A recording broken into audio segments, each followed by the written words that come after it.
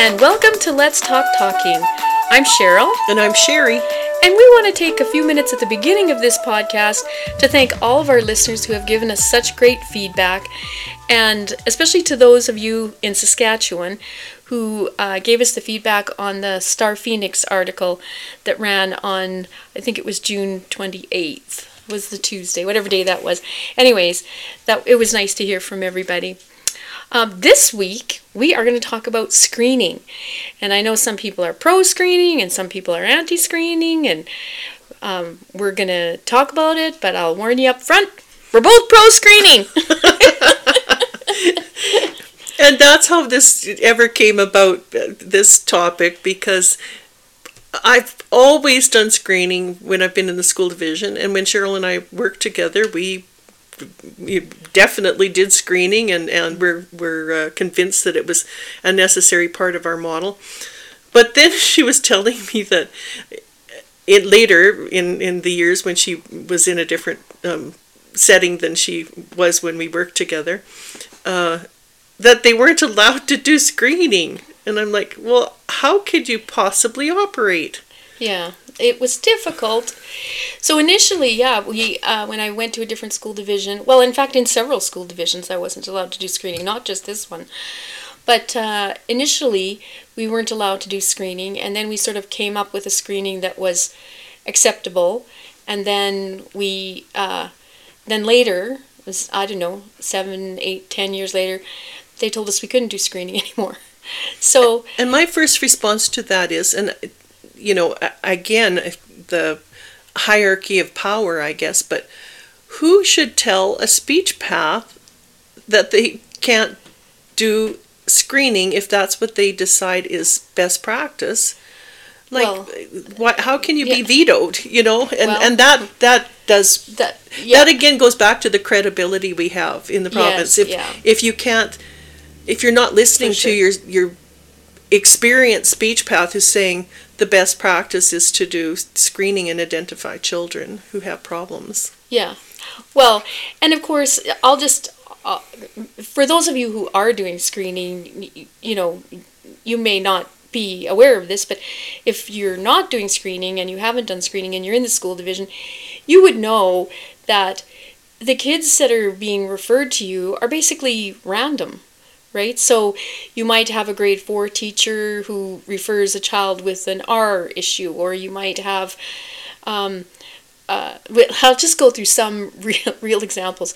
A grade 7 or 8 student was referred because the teacher felt that he had an accent and that he needed, well, that was not a high priority, so we weren't dealing with accents at that point, and that was something they were going to have to look at on their own, when in actual fact he didn't have an accent, he was stuttering. So, you know, other ones that I've had is, this child can't say their S sound. Well, yes, because he doesn't say any sounds, because he doesn't say any words, because he's autistic. So when you're getting referrals, they're just random. It's whatever that teacher's experience and motivation is for referring. That's who the students are that you get. So then you have to go and do a complete assessment and find out what's going on and, you know, come up with a plan. Whereas if you do screening, you have a really good concept of the whole class, and in fact the whole school division, to know where the needs are and where you're going to put your resources. And so the first question we asked ourselves was why? So why do we do screenings? And again, for those of you who are listening who don't have a speech path background, it's just foundational for us, in all honesty. So if, as a professional in communication disorders, it is my job to identify, and especially if I'm working in the school division, that would have been one of my first thoughts if I was designing a program, is I want to be able to identify any child or student for whom a communication disorder might affect them academically, socially, emotionally. You know, we used to say call attention to itself or make the child feel uncomfortable. And so it's just core in our needs. To me, the number one reason that you are trying to establish screening in a school division and have it be part of the model is that, to me, it is our responsibility to identify the children who have communication disorders or struggles. And as we know, those things are absolutely going to affect academics. They're going to affect a child maybe emotionally. They're going to affect their social skills. So one of the other things in the school division that I worked with, the other use of screening was beyond that kindergarten year. So it's true that if you were able to get to all of the kindergarten students and had that comprehensive screening, the next year, green should be green. The red should have been referred and be on a speech path caseload. So you're dealing with that little yellow group. And so for us, that was children, say, in my instance, any child who didn't have complete repertoire of speech sounds. So they didn't have their R, they didn't have their S maybe established, but they're kindergartners, right? So you're waiting to just see if that's going to continue, or children who in kindergarten were in any yellow RTI program. They were phono awareness or story retelling or any of those. If they didn't move through and didn't pass the screening again, then in grade 1, then they've done the 12 to 16-week program. They're not going into another yellow program. They're getting referred. Right. And so that's going back and checking. And of course, over the summer, making sure that you don't do the post-test in June and then, but you know how it is, if it wasn't permanent learning, in the fall, they really need the support still. And the only reason that they maintained was because they were in a supportive program. And so that was the other use of screening in our school division. And even in the later years when I was doing some contract work, we used screening tools in upper grades to identify children that we were trying to determine if they had language deficits that were affecting their reading skills. Right. And so it was a really good use of a screening tool. And I went in and did the language, the reading, and the phonological awareness screeners. And then I could tell the entire grade 5 class, here are your 8 kids or whatever. And again, it's just the screener, just identifying, and then the division could decide, well, what are you going to do about intervention for these kids? Right.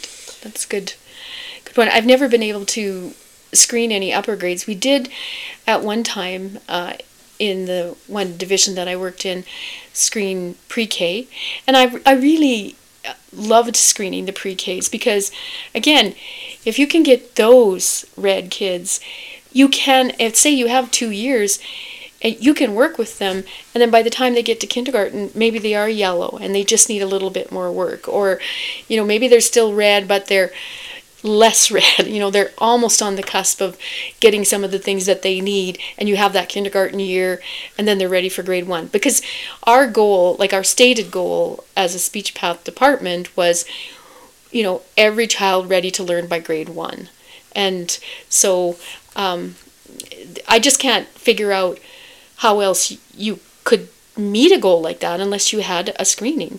Yeah, because again, we've talked about DLD, the invisibleness of determining. Even you and I, without that screener, you can't go and just watch and kids playing and things. You'd need many, many, many hours, and that's when you have a tool that can just identify in for minutes. you in a standardized way in comparison to their peers.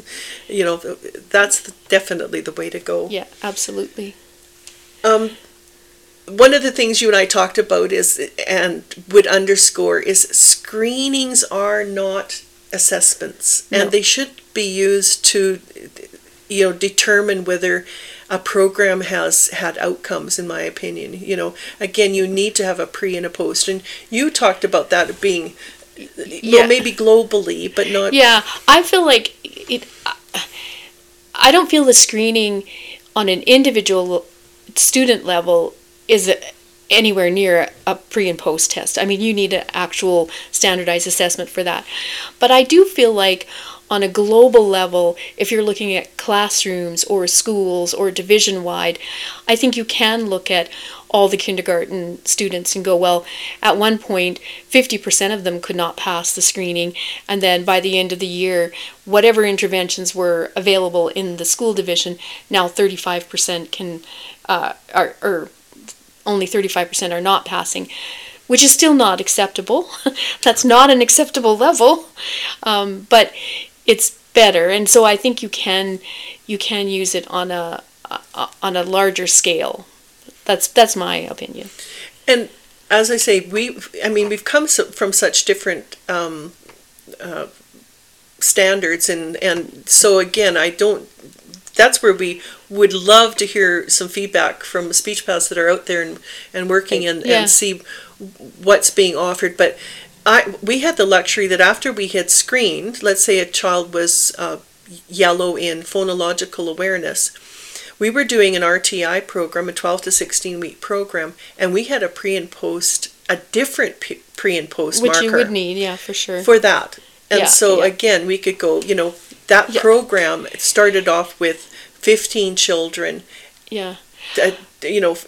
And I've said this before, and I would really, really love to hear from the rest of the province, because I don't know of another school division that is using response to intervention in the way that it was designed. Like that is real response to intervention.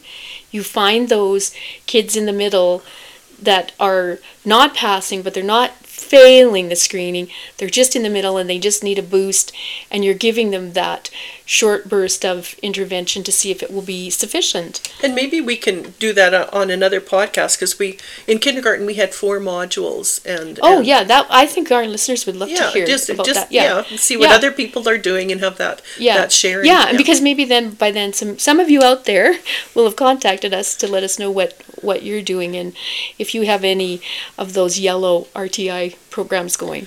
Well, and what are your successes, and what's really working? And again, even around screening, what would you say about screening? But then we talked about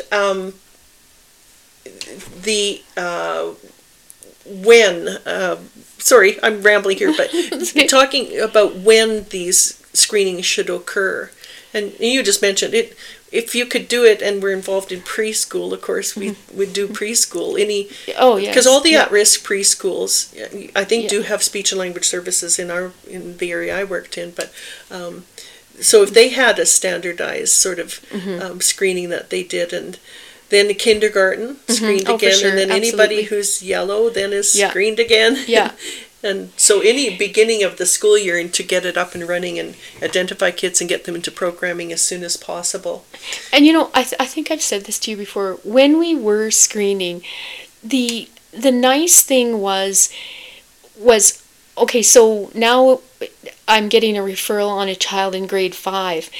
If it was a student who had been in our school division in kindergarten, I could look back at their kindergarten screen and see, why had they never been seen? Like, what was going on? Everything was green. Everything was green. And at that age, there were no... But there was maybe a note, couldn't say there are, or whatever. And it's like, that was not enough to put them into therapy. That was not enough to put them in our school division in the red zone. So I'm thinking to myself, okay, I have unless this child has suffered a head injury in the interim, I have a good sense that his language is probably fine, right?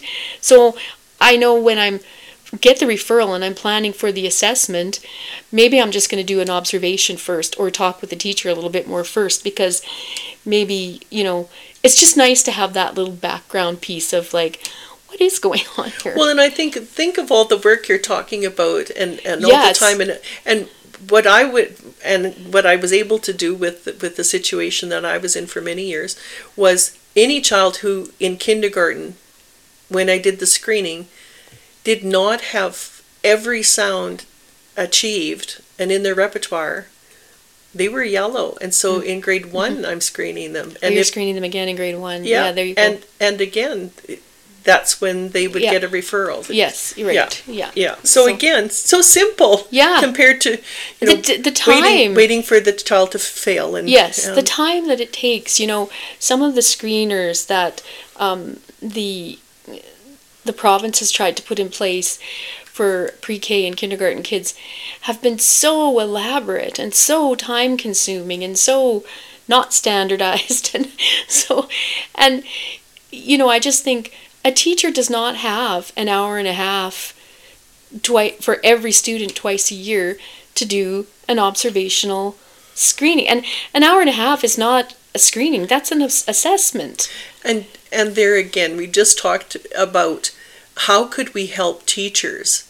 And teachers don't need to be doing the screen. If for example, on the case seals, though that, and we'll talk about the case seals in a minute, but a standardized screener, it had that little standardized aspect that picked up that little reading aspect at a child, and it was so reliable and very valid, and it definitely.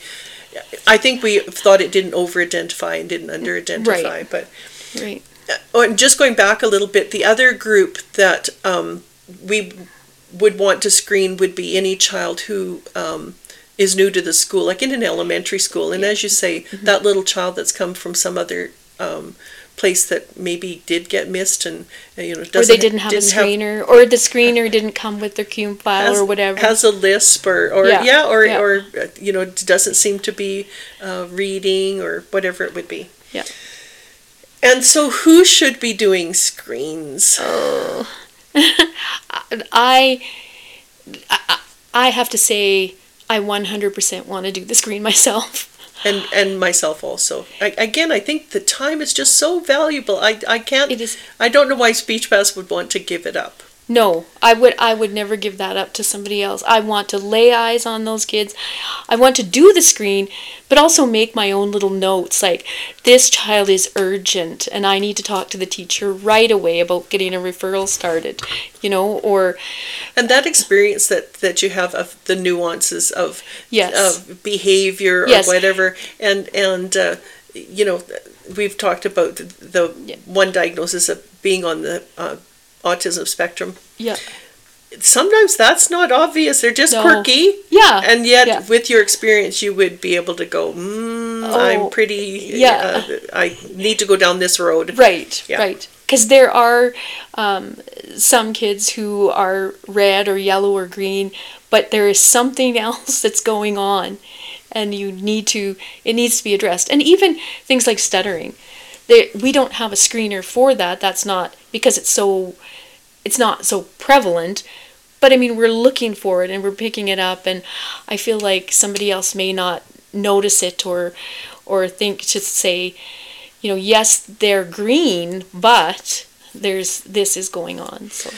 And I had a lot of great experience with using a speech and language assistant in a supportive way in this screening process. So an example was she would run and get all the kids for me back and forth, and I always gave out a token reward, and she would have the little rewards outside, and she would take the time while they spent half an hour trying to find out what they wanted. So she's the one taking the time to take them back and forth, and we were a well-oiled machine. We could could get through a class really quickly. And the other part that she did with me was the documentation part. She like for hearing screenings or whatever, she would paste the TIMPs onto the protocol sheet, and she would also, if I needed her to, she would do the lists of kids for me, and which ones organize your list and check with the teacher who's absent today and all that stuff, and find them in gym and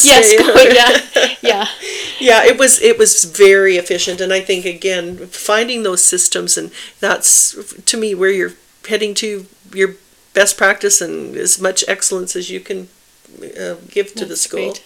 Yeah. So I think your school division's screening was a lot broader and had a lot more different areas than the one that I was in. We just had phonology, articulation section, and language comprehension and language expression. So that was more compact. and then the rest would have been observational. But I think you had a bigger... Well, again, you and I had the opportunity years and years ago to use the Kaufman survey of early language, what it was, early academic skills and language. I think so, yeah. Language skills, yeah. And so it's the K-SEALs. Yeah, K-SEALs, yeah. And I probably used that for 20 years, or well, the whole time that I was really in the school division. And the reliability and validity of that screener and the quickness, it's so efficient. It's totally efficient. Yeah. And it has then, as its core, speech sounds, language, academics, and it really had both receptive and expressive language in that language component. And it's standardized. Right. And that, to me, we should be using a standardized tool. Yeah, absolutely. You can use a criterion reference tool, and I think for the part that was missing, that was the best we could find, was a criterion reference. We took it from the SELF, and it was the phonological awareness component. So we screened those areas we didn't completely. We didn't have a phonological awareness section. Which would How could you not have a phonological? I know. Well, yeah, it was. It's not that we didn't want. Well, to. it's developmental, right? I mean, I didn't use phono awareness. But how long has phono awareness been around? Back in the day, it was auditory discriminant. You had the two fists, and the k and the back in the day. Which is the noisy brother. But a lot more sophisticated and extremely valuable with regards to knowing, again, pre-reading skills, but also auditory processing for language processing. Yes, and whether that's the level children are having difficulties with. One of the really promising research areas is that the ability to repeat back sentences or utterances of increasing phonological complexity has an absolute correlation to language. Wow, that's exciting. It's some of the newer articles that I've been reading, and they're talking about that as such a simple identifier. That would be simple. That would be great. So how long did your screenings take, to administer? There again, from the beginning to the end for the K-SEALs is probably on the outside 15 minutes. And again, the efficiency of having a speech and language assistant who did the running was wonderful. Yeah. The other areas that we definitely screened was in the hearing, and that became more sophisticated as time went on. We started off with the audiometers, and we didn't have access to them. And so we really didn't screen. But and then when we had the old audiometers, we would use them once in a while to see if we thought a child had problems. But it's so essential, and now so simple. So simple now, isn't it? Tympanometry and OAEs together are the best practice, and we can talk. We were going to have an audiologist friend. We're excited. We're going to have our audiologist on. Yeah, so she can give us more insight as to what is best practice there now, and keep us up to date. Yeah. But again, critical information. Again, on almost. Ethically, you shouldn't really even be doing assessments with any child, and no school should be doing any types of assessments if they don't know whether the child hears well or not, or accurately. So that was, and those again, I would say not even 10 minutes. No, not even 10 minutes. And then we also had a battery of checklists in our school division that helped us. Again, gather information that would help sort of drive which direction a child should be going with regards to, further assessment or observation by other professionals in the school division. And that was areas like attention deficit disorder. We had vision checklists for parents and teachers. There were checklists around processing disorder. The occupational therapist had helped facilitate that. In writing, in emotional regulation, looking towards whether a child might be on the autism spectrum, fine and gross motor screenings for kids, and that's a full battery of screening. You must have known everything about these kids. Well, there again, just to direct, exactly what was happening. And again, I'm saying checklists. So we've talked a little bit about whether you're doing this with the whole classroom or whether you're doing this with targeted students that you have concerns about. But we can talk about that another time too. And pragmatics, so that teachers could look down and help us screen whether a child might be having difficulties in any of those areas. And then pre-reading, pre-writing. Yeah. There's a lot of those with the self and your documentation of all of the screening information was all available to everyone. Like, how did that work? Well, I'm not sure, again, because things differ so much, but we did have individual files for the students. We had the actual physical files, and now of course a lot of it's just e-filed, right? But where the protocols were kept that we had used with screening, and that the documentation of the tympanometry and that sort of thing was stored. Yeah.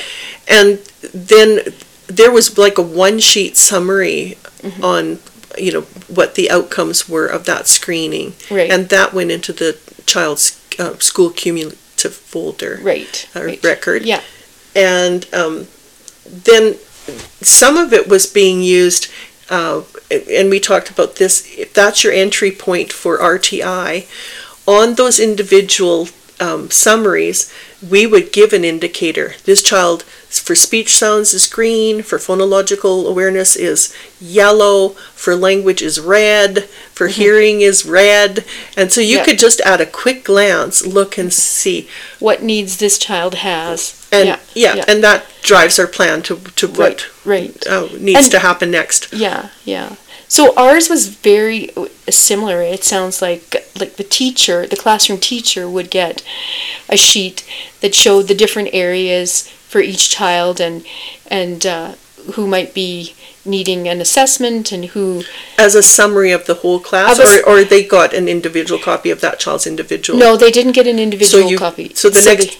They had it was all on one sheet. Yeah, one sheet. So the child's name and where they were green and where they were red and what sort of another line of what else needs to be happened. So if it's refer to SLP, refer to SLP. If it's refer to audiologist, refer to physician for hearing or whatever it happened to be. But yeah, and we didn't do hearing screenings unless the school requested it, and those... Boo!